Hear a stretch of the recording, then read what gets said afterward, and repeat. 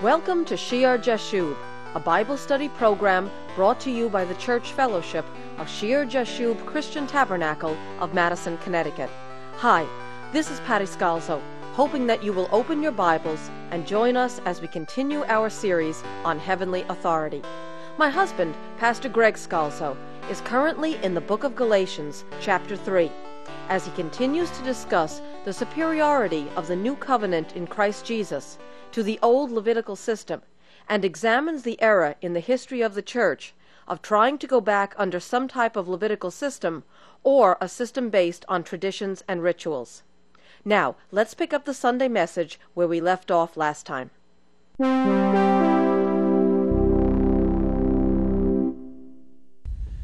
Verse 21, is the law then against the promises of God? Now remember, he's speaking to them because they're going back under law, as though by keeping law they're saved.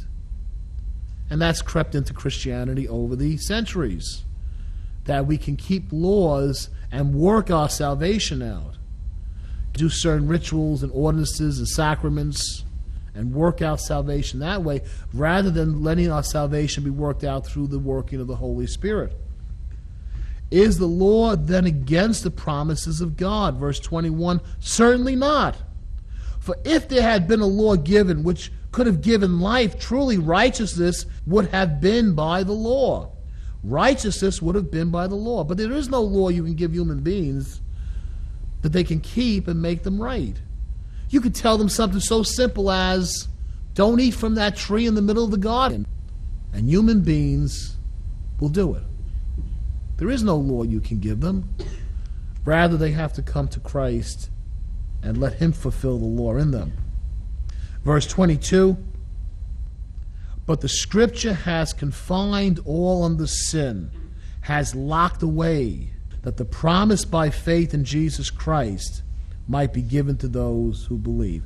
So we're really trapped, imprisoned by the law because it declares us sinners, that we can be set free from our human nature, from the sins of this world in Christ Jesus, to those who believe by faith. But before faith came, we were kept under God by the law, under God, locked away, kept for the faith which would afterward be revealed.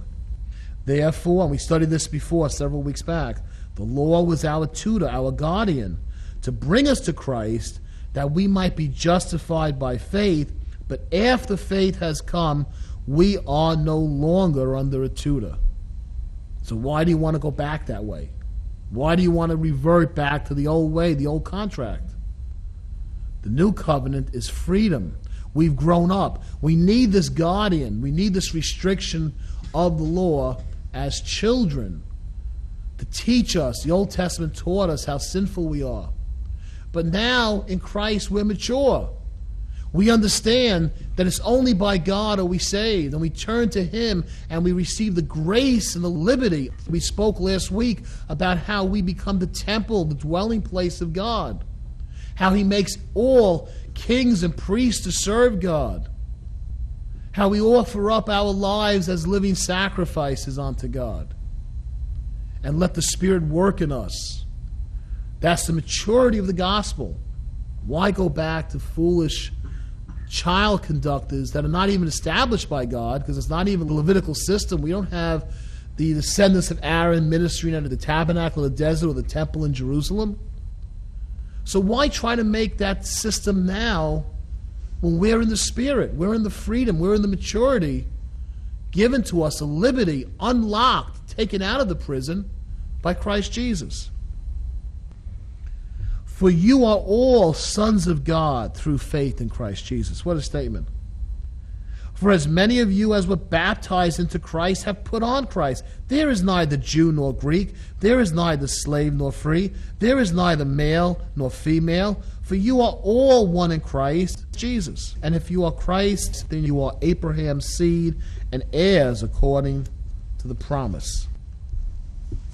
Now I say, this is chapter 4, verse 1. That the heir, as long as he is a child, does not differ at all from a slave, though he is master of all. but is under guardians and stewards until the time appointed by the Father. Even so we, when we were children, were in bondage under the elements of the world. But when the fullness of time had come, God sent forth his Son, born of a woman, born under the law, to redeem, to buy back those who were under the law, that we might receive the adoption as sons. And because you are sons, God has sent forth the Spirit of his Son into our hearts, crying, Abba, Father. Therefore you are no longer a slave, but a son. And if a son, then you are an heir of God through Christ. In the Old Testament, you see God's people like children. And they're still in bondage, even like a slave, though we know in the fullness of time when God sends his Son, those that trust in him will receive the inheritance, will receive the estate. But for a time, those who are destined to be the sons and daughters of God look just like the people of the world, just like the slaves. The children are just like the slaves under the basic, how does he say it here? When we were children, we were in bondage under the elements of the world. The elements of the world. That word there, stoichion, the elements, the principles, the rudiments, the basic principles of the world apply to us who would be saved as to those who will not be saved. We were in slavery. What does it mean, the basic principles of the world? The rudiments of the world. How does the world go? Well, the Old Testament shows us how the world goes. The world is in slavery to sin. The world is trapped by demonic forces. The human condition does not get better and better. The human condition gets worse and worse. That's the basic, rudimentary, elementary principle of this world.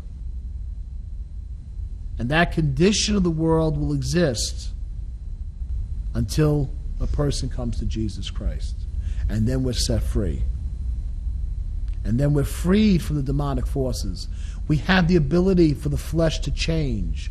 The cycle now can change, that a person can be made better, can be saved through and through, spirit, soul, and body, through Christ Jesus. The old spiral down, the old decay principle that applied to all can be broken, but only in Christ Jesus. The true Mosaic law, not the phony Mosaic laws that are built up, but the true Mosaic law was to restrict the fact that we were under the basic elements of the world. And now there is no need for the Mosaic law, since we're freed from the basic principles of the world. The one who was born under the law, born under the principles of this world, tempted in every way we are, who had to keep the law and never once break it, this one, Christ Jesus, died for us, and he triumphed over the world and the principles of this world by that cross. It goes on to say in verse 8, but then indeed, when you did not know God, you served those which by nature are not God's. But now, after you have known God, or rather are known by God, God actually knows us. God knows everything, but it means in a relationship. God sees us as his children. God chooses to dwell in us. You're known by God. How is it?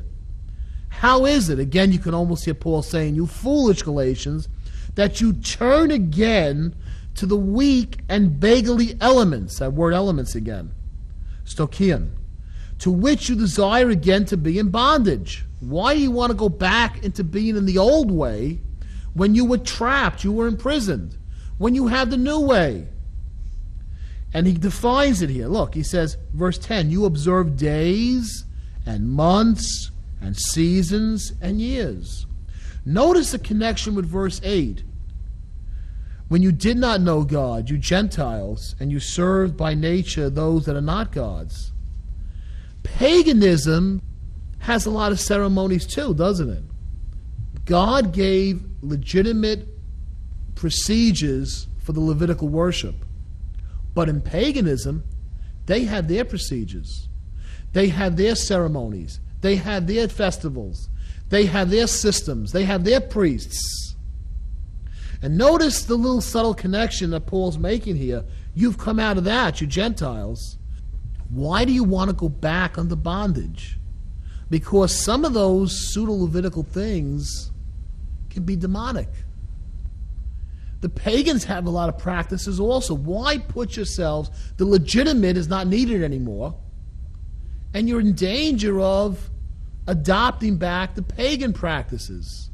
And certainly some of the things that come into traditional churches, into Christianity, the traditions of men, don't only resemble some of the priesthood of Aaron, but sometimes it reminds us of some of the pagan things that went on, some of the pagan holidays and pagan ceremonies. Look what he says to them. He says, you observe days and months and seasons and years. Has that happened in Christianity? I'm afraid for you, lest I have labored for you in vain and emptiness. I am afraid for you, lest I have labored for you in vain. He fears that they're going back to something, and it's not even the legitimate something. It's a mock version of it. Let me just read you one other line from Galatians. Down in Galatians chapter 4 and verse 17. A very important scripture before we move on. Galatians chapter 4 verse 17. They, speaking of those who are imposing the laws upon the Galatians, they zealously court you, but for no good. Yes, they want to exclude you that you might be zealous for them. Notice the motivation of wanting to bring these new Christians back under some legal system with observance of days and holidays and rituals and ceremonies. The ones that are doing it are zealous. They zealously court them, but they do it for no good purpose. They want to exclude them. See, the gospel is inclusive in that every man, woman, child, old person, every nation, tribe, language can come unto God if they repent and turn to Christ Jesus as Savior and say, Lord, save me, change me, I want to follow your way, Lord. But the purpose of putting back under a pseudo-legal system is what? To exclude you, that you may be zealous for them. Because what happens to the ones teaching it? Like the Pharisees with Jesus, they set themselves up as the intermediaries. They set themselves up as the leaders of this system, the pseudo-Levitical system, excluding the others and making the others have to long or turn and be zealous for them rather than being zealous for Christ. There's a danger of the traditions of men, to make people zealous for the religious leaders, to exclude the people rather than bringing them all onto Christ and making them zealous for Him only. If you would like to write to us, or you feel led of the Lord to help support our church's outreach, our address is Shir Jashub Christian Tabernacle, Post Office Box 518, Branford, Connecticut 06405. And if you will be in the Madison, Connecticut area, Shir Jashub Christian Tabernacle's Sunday service is at 10 a.m. in the upper room of the Memorial Town Hall on Meeting House Lane in Madison. The exit off I-95 is exit 61. Please join us for our next broadcast of Shir Jashub.